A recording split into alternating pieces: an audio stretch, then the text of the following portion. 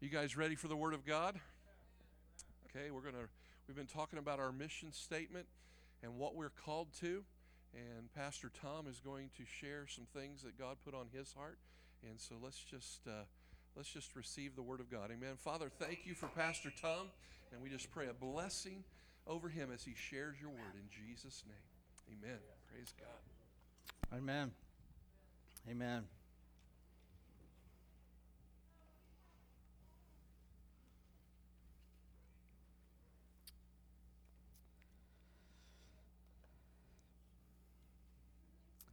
I love it how when we're singing Camp Grizzly and Flip Out, like a third of the church just walks out, What a blessing. That's what Proverbs says, Blessed is the man whose quiver is full. And we have a quiver full here at this church. Whether you did your part in procreating yet or not, you can help own the procreation of others. I need help. Anytime you want to babysit, you can come help my quiver. That would be wonderful. Amen. Well, like Eric said, today I'm going to talk about our mission statement some more. We really feel so very strongly in the Lord to declare why God created this church, why this church exists, why God put us on the map. It wasn't because we were bored and we were looking for stuff to do. I had different plans altogether. And so it is so important that we who call this place home, we who call this place family, we really have a firm understanding why we're here. It's not just for Sunday mornings. It's not just for your experience. That's part of it. But God put New Covenant on the map for a purpose, for a reason. We have a mission. We have somewhere we are going, while at the same time we are being something.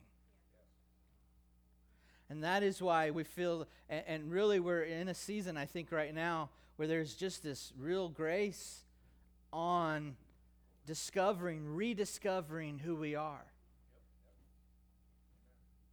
Everyone should have an identity. We talk about that all the time. Who are you in Christ? Who are you in God? Your family should have an identity. We all have reputations. That's another way to look at it. What are you known for? What's your reputation? It's who we are. It's who we are becoming. And so we're going to hit our mission statement. We're going to talk about it a lot. Because we really want to get down to what does it mean to be who God called us to be. And so today I'm going to revisit some things that Eric even spoke about last week. But before I do that, I'd like to declare it. Amen? Amen. Why don't we stand up one more time? Get our mission statement up there on the board. It's just like in grade school. I pledge allegiance, right? Go ahead and salute if you want, or put your hand on your heart, or I don't know, whatever you want to do. Ready? Here we go. 3, 2, 1.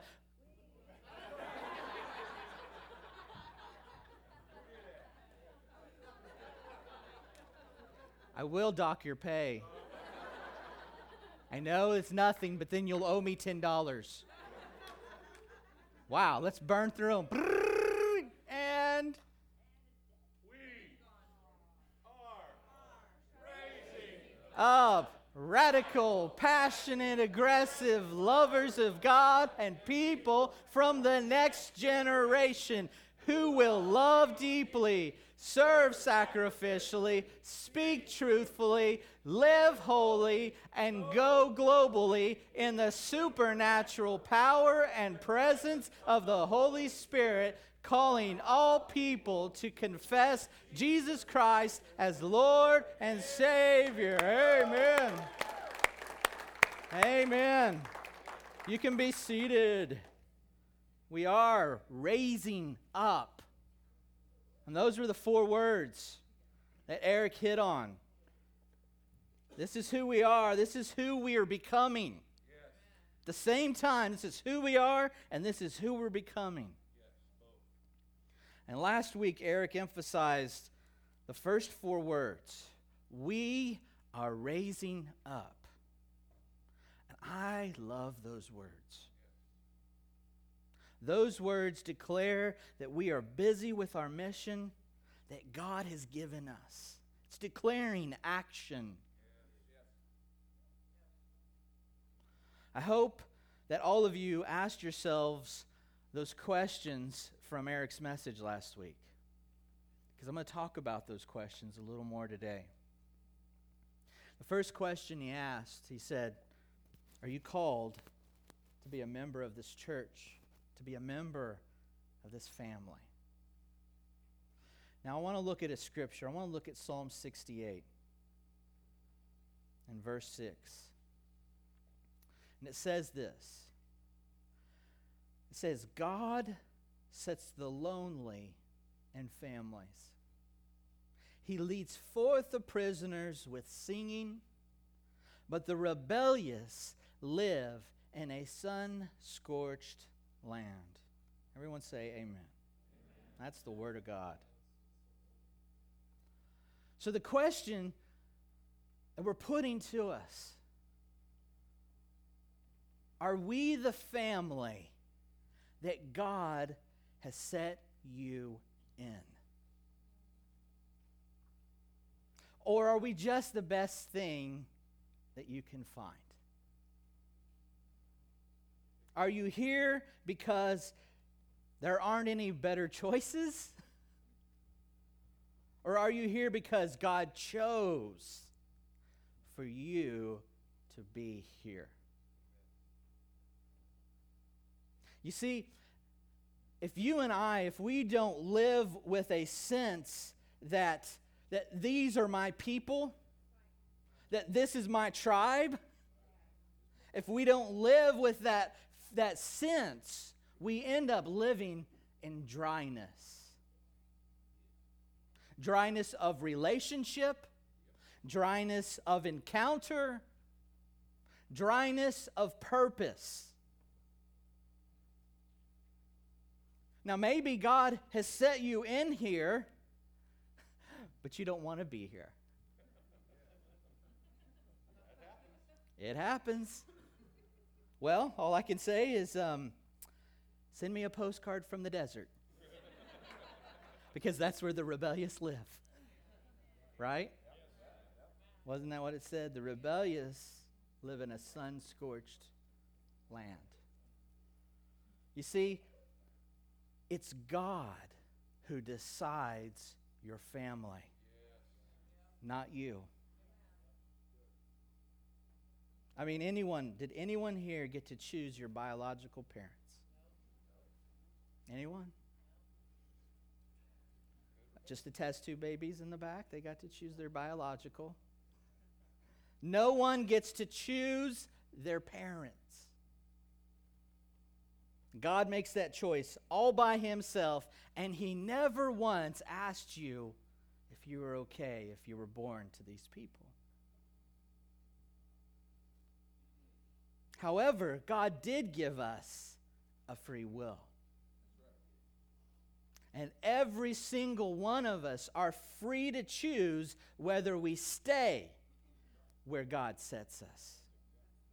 Or you can choose to do your own thing.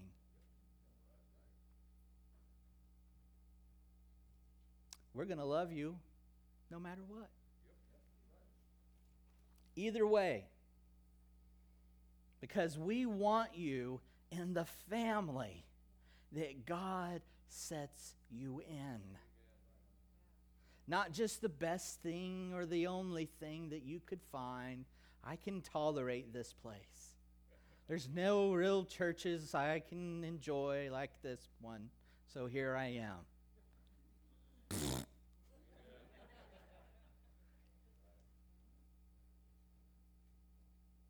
But it's God who sets us in families, both natural and spiritual.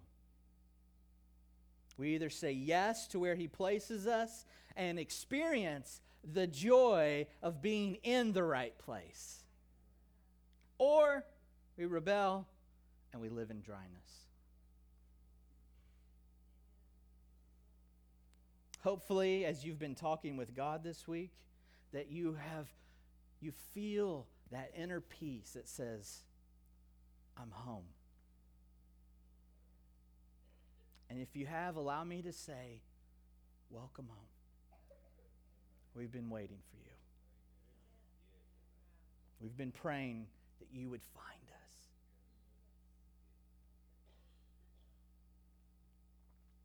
So once you decide this is the family where God has placed you, Eric asked this other question. He goes, what part of the body are you? You see, every single one of us has been given a gift from God. Every one of us has a part to play in this church body. And our goal at New Covenant is for every single person to discover their gift or gifts and then use that gift or gifts to serve the kingdom of heaven. That's our goal. You see, we are most effective when we play to our strengths and we minimize our weaknesses.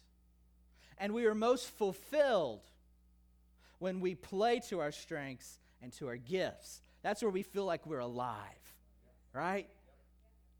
Man, I remember in baseball, I played pitcher, I played second base, I played third base, I played the whole outfield, but man, my spot was second base. I got that part of the field. I knew what I was supposed to do, who was covering the ball, what I did on every play. That's my spot. I could play third. I mean, catching a ball is catching a ball. Throwing a ball is throwing a ball. But second base, that was my spot. That's where I excelled on the team. Every one of us have to play to our strengths. We get fulfilled that way. It feels good. When you discover who you are, when you discover the gift that you are, you start to experience fulfillment in life. Now, I'm going to say something that I think we all really need to hear, and it's this. Statistically speaking, 97% of you have a primary ministry calling that is outside the four walls of this building. 97%. Your primary gift and call to change the world for Jesus is outside this building. Now, don't get me wrong. I mean, we need an army of volunteers, to do this thing called Sunday morning. All right? So, don't get me wrong. We need everyone helping. We need helpers, volunteers supporting our morning effort, as well as other ministries. But the ministries that 97% of you that are called to are outside of this church and in the community where you work, where you shop, where you go to school, where you play. I mean, really, if you think we're raising radical, passionate, aggressive lovers of God and people only to be radical, passionate, aggressive lover for 2 hours on a Sunday morning, you're crazy. It's easy to be awesome here. It's easy to walk in love, sometimes. It's easy to get my Jesus on when everybody else is trying to get their Jesus on. But what are you doing at work? Are you as awesome there as you are here? Or do you have a reputation Are you known for something? Your identity at school is what?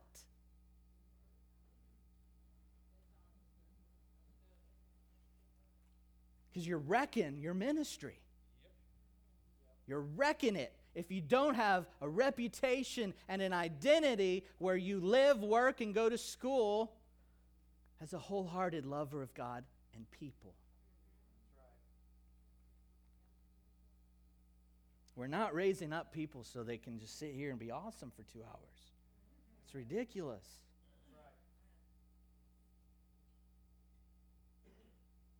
I mean, we'll be failures. We will be failures of our mission, failures of our purpose for why God put this church on the map. If all we're calling you to is this: show up for 2 hours or more. You have a part to play, and it's mostly out where everyone else is sick and dying and spiritually dead and naturally dying.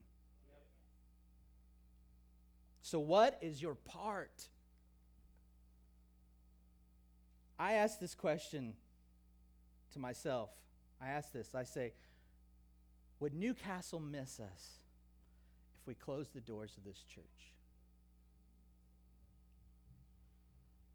Would this city be worse if we left? Would anyone notice if we stopped doing whatever it is New Covenant does? Would anyone in the city notice? Sure, a handful of people would. But would it be a loss like we lamented when Chrysler left that day? Oh God, our city's over. It's dead. Would we lament? Would anyone lament the leaving of New Covenant Worship Center? I know you all would. You're here. Of course you are. Talking about our mission and our purpose. I want the answer to all those questions to be a great big fat yes. Not for my ego, but because we're supposed to be a city on a hill. We're supposed to be light for the world and salt of the earth. So what part are you going to play? Will you be salt and light? Are you going to find your niche, your stream, your lane, and run your part of the race? Will you do it? What part of the body are you going to be?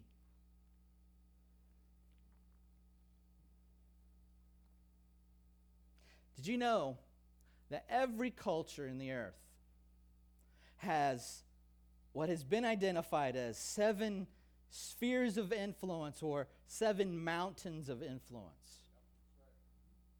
Every culture has 7 mountains, 7 spheres of influence that shape that culture.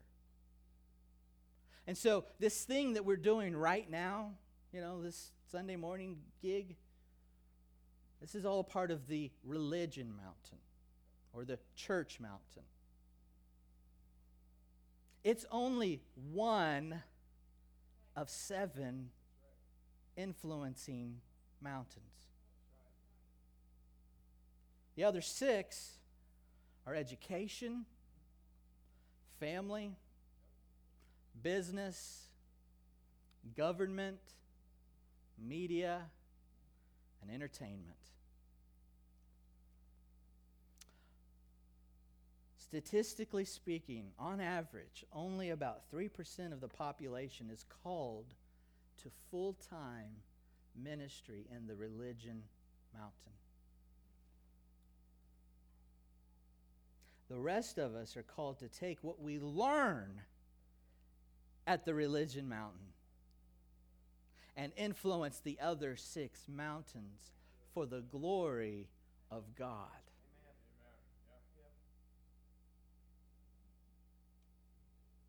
That's why we're raising up radical, passionate, aggressive lovers of God and people, so we can change a world.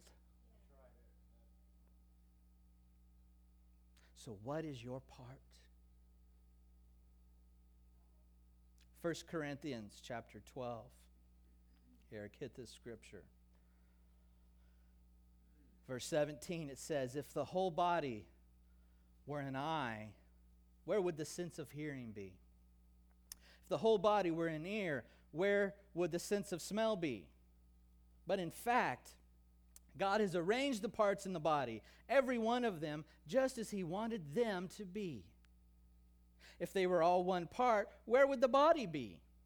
As it is, there are many parts, but one body. Now, there it is again. What? What's there again? I'm going to tell you. We just read in Psalm 68 that God places us in a family, right? Now in 1 Corinthians 12, God says that He has arranged the parts in the body just as He wanted them to be. Wow, there seems to be a pattern here. God places us in the family of His choice. Then He places us in the body of Christ, just as He chooses. Is it starting to become clear that God has a master plan for your life?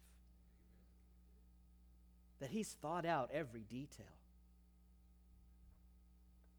Where you're going to be born, when you're going to be born, who you'll be born to, where you're going to go to church, what spiritual family will you be connected to, and what part of the body that you're going to be. He's got it all figured out. It's not random. It's not luck. It's not popularity or good looks or incredible intelligence. God has a plan to prosper every single one of us. Isn't that what Jeremiah 29 says? For I know the plans I have for you, declares the Lord. Verse 11. Plans to prosper you and not harm you. Plans to give you hope and a future. Then you will call upon me and come and pray to me, and I will listen to you. You will seek me and find me when you seek me with all your heart. Last week, Eric joked about basket weaving.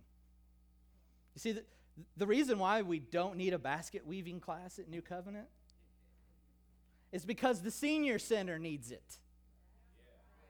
So go there and spread the love of God, heal the sick, and share your passion for coiled or plaiting or twining or wicker or split basketry.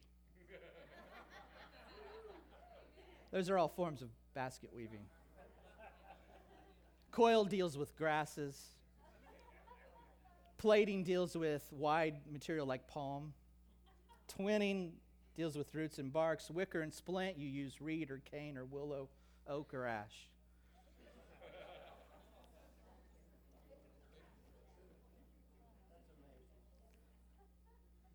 That's why we don't need it here. The senior center does. There are tons of nursing homes that need you to be there, healing the sick, raising the almost dead.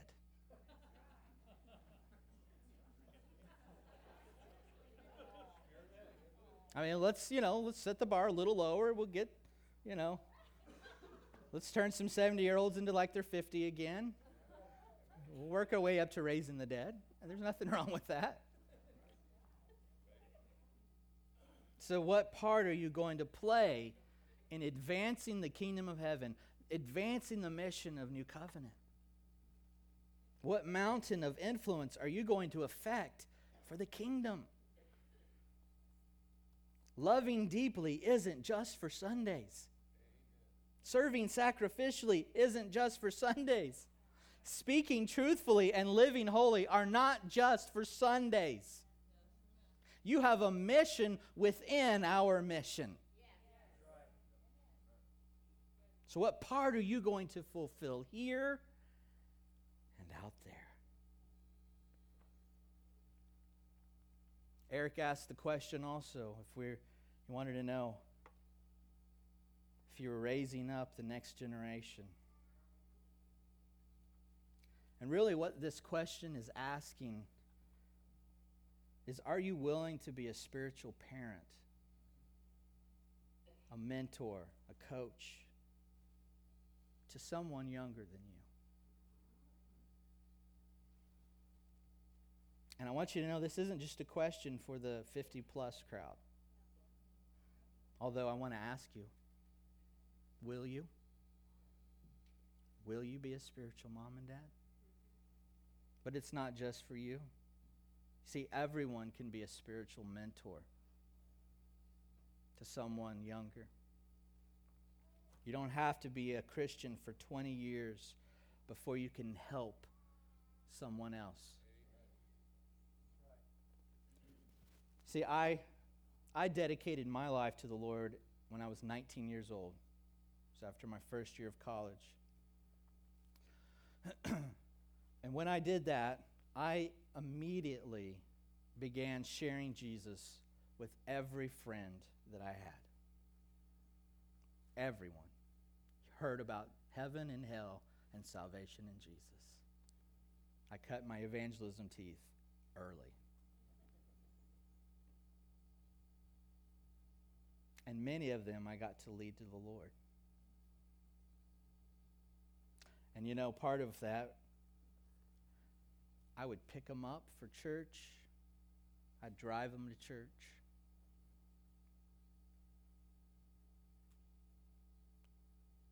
Be talking about Jesus and God all the time. And guess who they came to with all their questions about God and the Bible? Me. I was their spiritual daddy, even though they were my age and some were even older. And I had not gone to Bible school. Isn't that weird? I didn't have the title pastor. I didn't even have a lot of answers. But one thing I did have was a passion for God and a passion for the Bible. And if I didn't know the answer to something, I'd go home and look it up. And if I couldn't find it, I'd ask some smarty pants who did. And I knew some really good smarty pantses who also loved the Bible. The fact is, every single one of you should be helping someone else come up higher.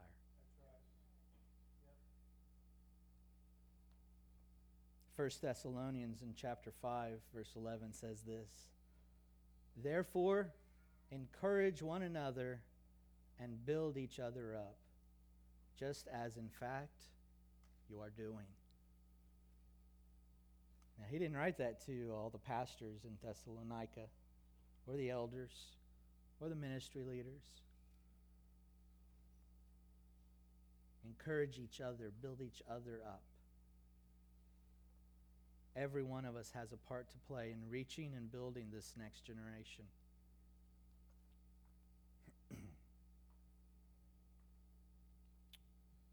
Now, I want to go back to 1 Corinthians 12, and I want to look at something. Eric had mentioned how we were all an important part in the body, how we were all an important part of the mission of God. In 1 Corinthians 12, Paul makes two, you don't have to bring it up yet, or you can leave it, it doesn't matter. But in 1 Corinthians 12, Paul brings up two very important distinctions that I feel we really need to get a hold of in our thinking so that we can effectively be the part that God has chosen for you to be. All right, so now let's look at it again. 1 Corinthians 12, starting in verse 14. It says, Now the body is not made up of one part, but of many. If the foot should say, Because I'm not a hand, I do not belong to the body, it would not for that reason cease to be part of the body. And if the ear should say, Because I'm not an eye, I do not belong to the body, it would not for that reason cease to be part of the body. Now, jump down to verse 21. Paul says this, the eye cannot say to the hand, I don't need you, and the head cannot say to the feet, I don't need you. Now, the point that he's making is he's trying to convey this idea that every single one of us is valuable. And in making this point, he hits on two extreme tendencies that we have as weak human beings. The first point was in verses 14 through 16. He makes a point that we are not to view ourselves as less than. In other words, he is addressing the issue of inferiority. Everybody say inferiority. He says the foot should not feel inferior to the hand. And he said the ear should not feel inferior to the eye. One of the worst problems that I see in people and myself is the issue of inferiority. We are constantly comparing ourselves to others who are more talented, good-looking, smart, gifted, whatever.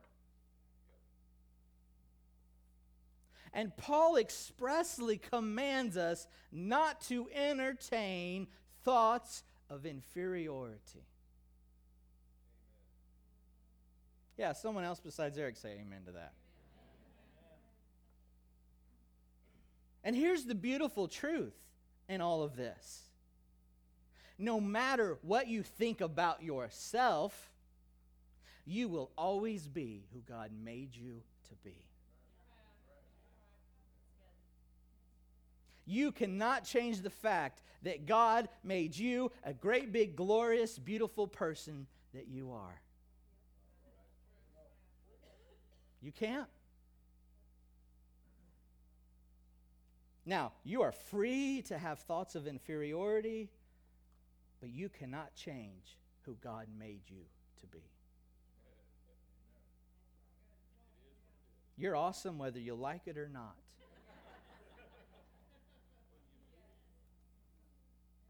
And just because you can't see the awesomeness doesn't make you any less awesome. All inferiority can do is make you ineffective. It can't make you who you are. It can only make you ineffective. It can't change who you are.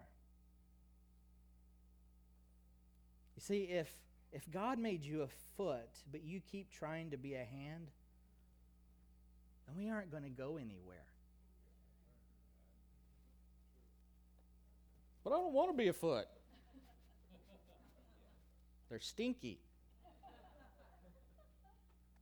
Yeah, they do stink and get dirty. But feet were meant for walking. And that's just what they do. And one day,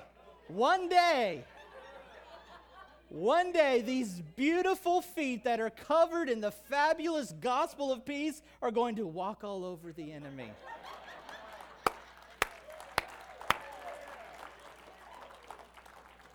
Listen, ladies, I want you to know, Shoe Dazzle has nothing as fabulous as peace pumps. Hey, guys, listen, there are no sicker kicks than the good news shoes.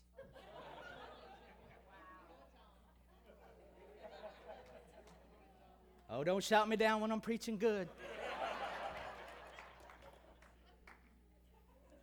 Isaiah 52, verse 7 says this. It says, how beautiful On the mountains are the feet of those who bring good news, who proclaim peace, who bring good tidings, who proclaim salvation, who say to Zion, your God reigns. Ephesians chapter 6, verse 14 says, stand firm then with the belt of truth buckled around your waist, with the breastplate of righteousness in place, and with your feet fitted with the readiness that comes from the gospel of peace. If we have no feet, then where's the devil supposed to go? But if we have none, if you say, I don't want to be a stinky foot, Romans 16:20 says this, the God of peace will soon crush Satan under your feet. Now, I buzzed through those real quick, but isn't it interesting that in all three verses about feet, each one was connected to peace? Right?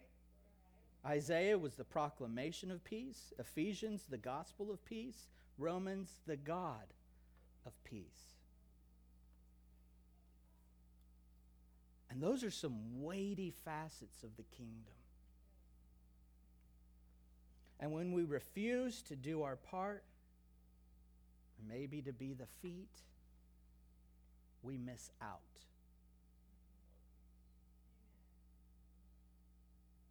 What else are we missing from the kingdom because we hold on to inferiority? Listen, you're who God made you to be, and you can never change that. But listen, we can also hold on to inferiority. But here's the thing. You cannot hold on to inferiority and live your awesomeness at the same time. You can't hold on to both. So listen, get deliverance from the demons of unworthiness. It's an issue here. We've been doing some spiritual mapping of this place, and the number one problem that came up was the issue of unworthiness, inferiority, inadequacy, self-hate, self-condemnation. It's time for deliverance. So we can start accomplishing the mission of God. We've got to get deliverance and then get filled up with the truth so you can walk your purpose.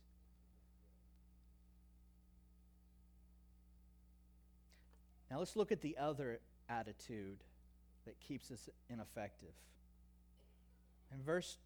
In Corinthians 12:21, Paul makes this distinction.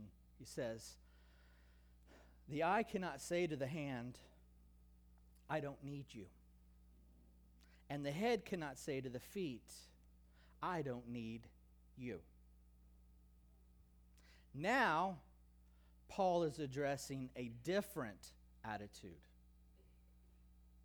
Paul is now talking about an attitude of superiority. He's hit both ends of the spectrum when it comes to us getting busy with our stuff. Now he's hitting the attitude of superiority. And we all know that pride is an ugly spirit. Pride is an ugly attitude. And not only can pride keep us from valuing other people and their gifts, it can also have a devastating effect on the truth of the Bible, the truth that you receive. Now, the Bible's just like us. It's awesome whether you like it or not, whether you believe it or not. It's awesome all by itself. God made it that way. But pride can get in the way of the Bible being awesome to me. And here's how this happens. Here's what I mean. Many of us have a favorite preacher, a favorite ministry, a favorite message. And when we fall in love with a specific doctrine or teaching message from the Bible, we tend to digest a lot of that message, that person's message or whatever. And when we eat a lot of something, our taste for other things starts to decay. For instance, I loved Mountain Dew. I drank cans of it every day. Glug, glug, glug. Then one day I discovered that I had some serious energy problems, as well as some stomach problems. And so I decided it might be time to get off the dew. Now, you know what I never had a craving for? Water. Never craved it. Why do you think that was? Well, it's because I never let water quench my thirst. I always went to the thirst quencher. I mean, really, that's what Mountain Dew's for, to quench my thirst, right? As well as my insatiable need for sugar and caffeine. It wasn't until I started drinking water more frequently that I realized how good water tasted. And how well it actually quenched my thirst. Well, you know, we're the same way when it comes to different teachings and messages from different aspects of the gospel. See, we hear a message and it satisfies our need, and we eat more of it. And we start to think that this message, this little slice of the gospel, this little tiny slice, can actually satisfy every need I have. We want pizza for every meal.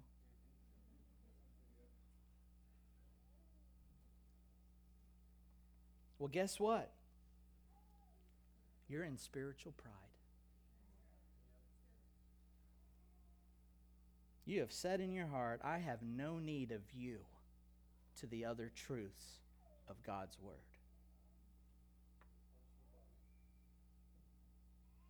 Now, I don't care where you hang your hat, whether it's the grace message or the prosperity message or the faith message or the signs and wonders message or the organic eating healthy message or the suffering for Christ message. I really don't care where you hang your hat. The fact is we cannot allow spiritual pride to dismiss the other parts of the gospel. We need the full revelation of Jesus to become mature. See, we've got to have faith, and we got to have healing, and we got to have suffering, and we have to have grace and prosperity and the prophetic and the evangelistic and the pastoral and the teaching and the apostolic truth to be fully mature people.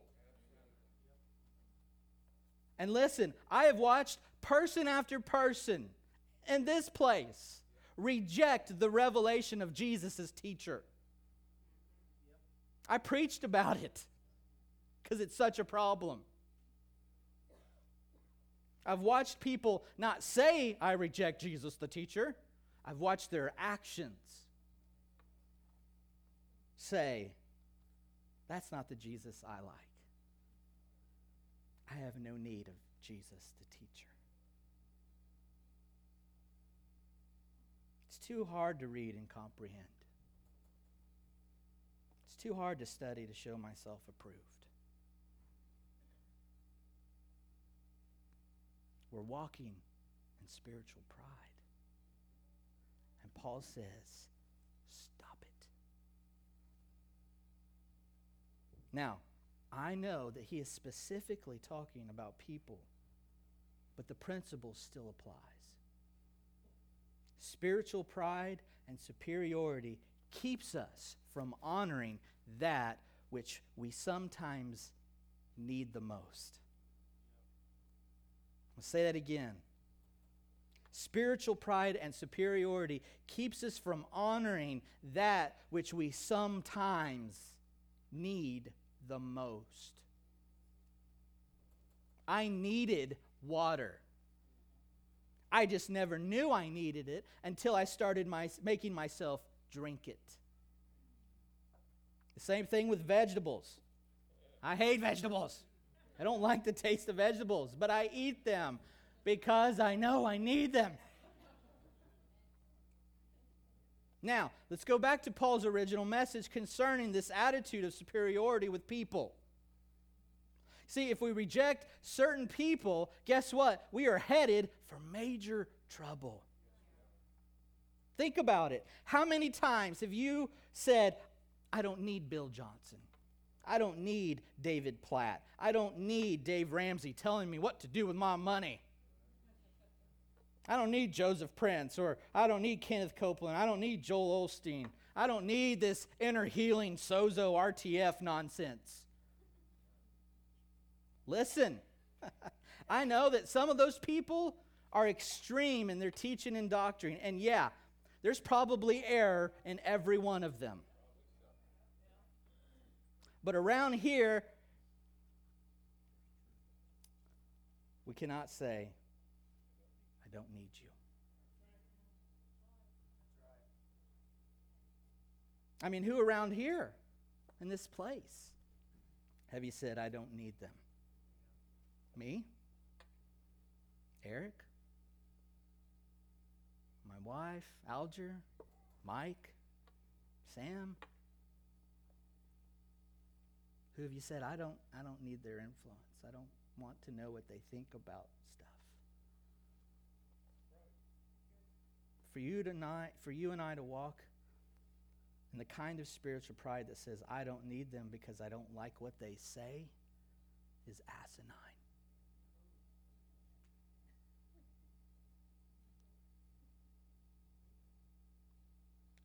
Paul, his command is you cannot say, I have no need of you. You know, there are people throughout the history of the church who have literally taken out entire parts of the Bible because they think they have no need of it.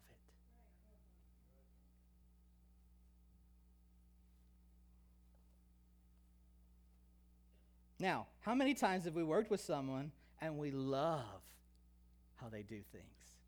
Oh, we love how they think. We love how they make us feel, you know. Oh, we just connect spiritually with those people so well. I can just hook up to heaven with this person so easy. Well, you know why? It's usually because they're another version of you.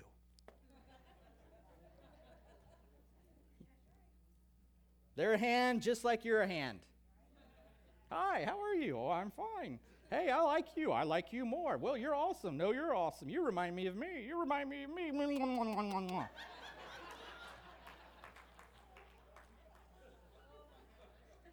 For those of you who are listening on the podcast, I was using hand puppets to talk to themselves, and then they kissed. And listen, there's nothing wrong with that, okay? Nothing wrong with it. Nothing wrong with being with birds of a feather who flock together. We need that.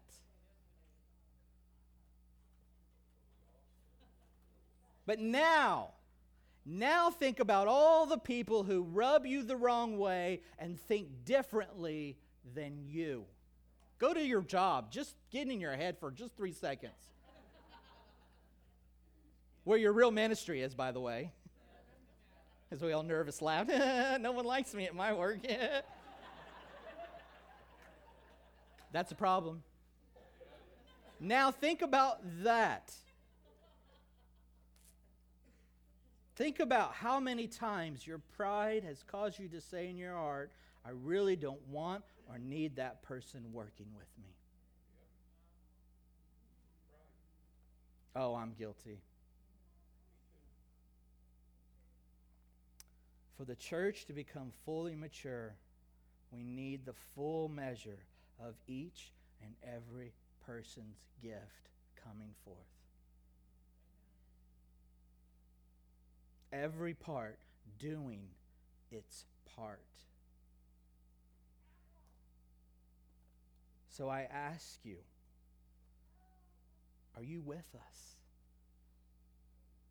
Are you all in? And I'm not asking, are you ready to get your gift on? I'm asking, are you connected with us? Are you submitted to the mission of this house and its leadership? Are you going to go with us? Are you going to be a part of the we, and we are raising up the next generation? Everybody just close your eyes for a moment, if you would. I'm finishing up. But I just want you to have a moment with the Holy Spirit. And I want you to ask the Holy Spirit, am I all in? Just close your eyes. Ask the Holy Spirit, am I all in? Am I submitted to the mission of this church and its leaders?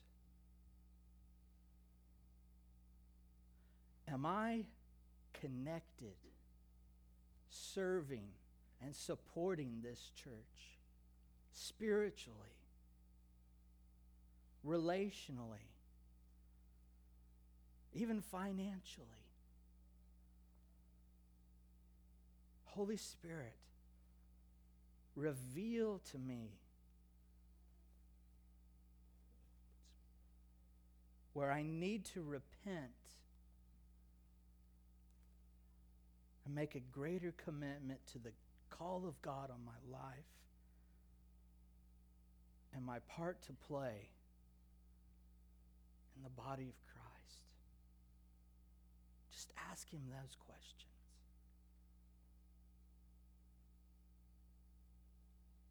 Holy Spirit, come.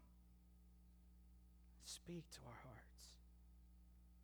Show us where we need to repent for being inferior, for being superior.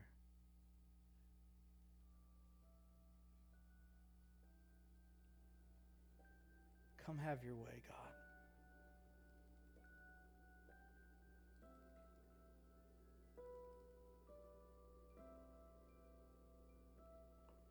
Thank you, God, for conviction. Thank you for restoration, Lord. There's some of you in here who've put your call on the shelf. I want you to know God's awakening that right now. Just say yes to that.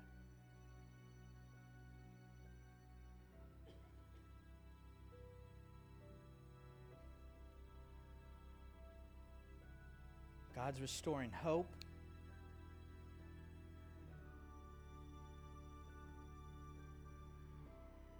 God's awakening hearts right now. I see fire starting to flicker in some hearts that have been cold. And I see fire in the hearts that were warm starting to blaze. Thank you, Father.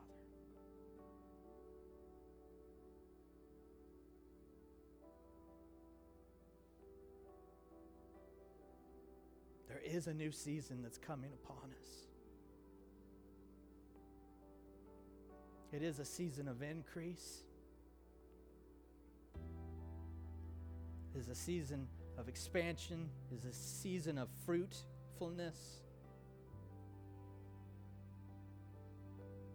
And I repeat again, no one lagging behind. No one lagging behind. There is a move coming to our school system. There is a move coming to every church. God is going to visit this city. It's time to get ready, get ready, get ready. Father, we thank you for honoring us with the special uniqueness that you've made every one of us to be. Thank you, God, that we are all awesomeness in Jesus. just waiting to happen. So today, Father, I ask for a release of those things, God, now, in the name of Jesus. Come, Holy Spirit. Awaken hearts, awaken gifts, awaken anointings.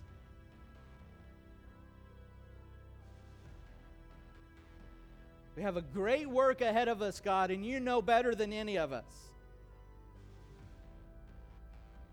So I repent, God, for my attitudes of inferiority.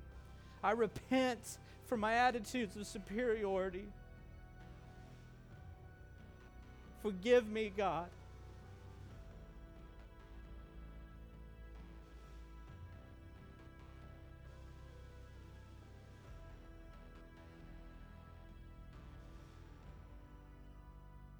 Thank you, Father, for love and for your presence. And as we go to the real mission field, our real calling, go with us, Father.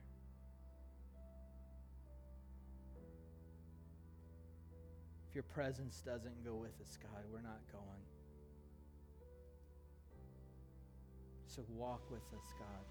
Help us to be ever mindful that you are with us. Help us to turn our hearts to you today and every day this week, to acknowledge you are there with us, God. Father, we thank you. We love you. We worship you today for all that you are and for all that you've done. We give you praise in Jesus' name. And everybody says, amen. Go and be awesome. In Jesus' name.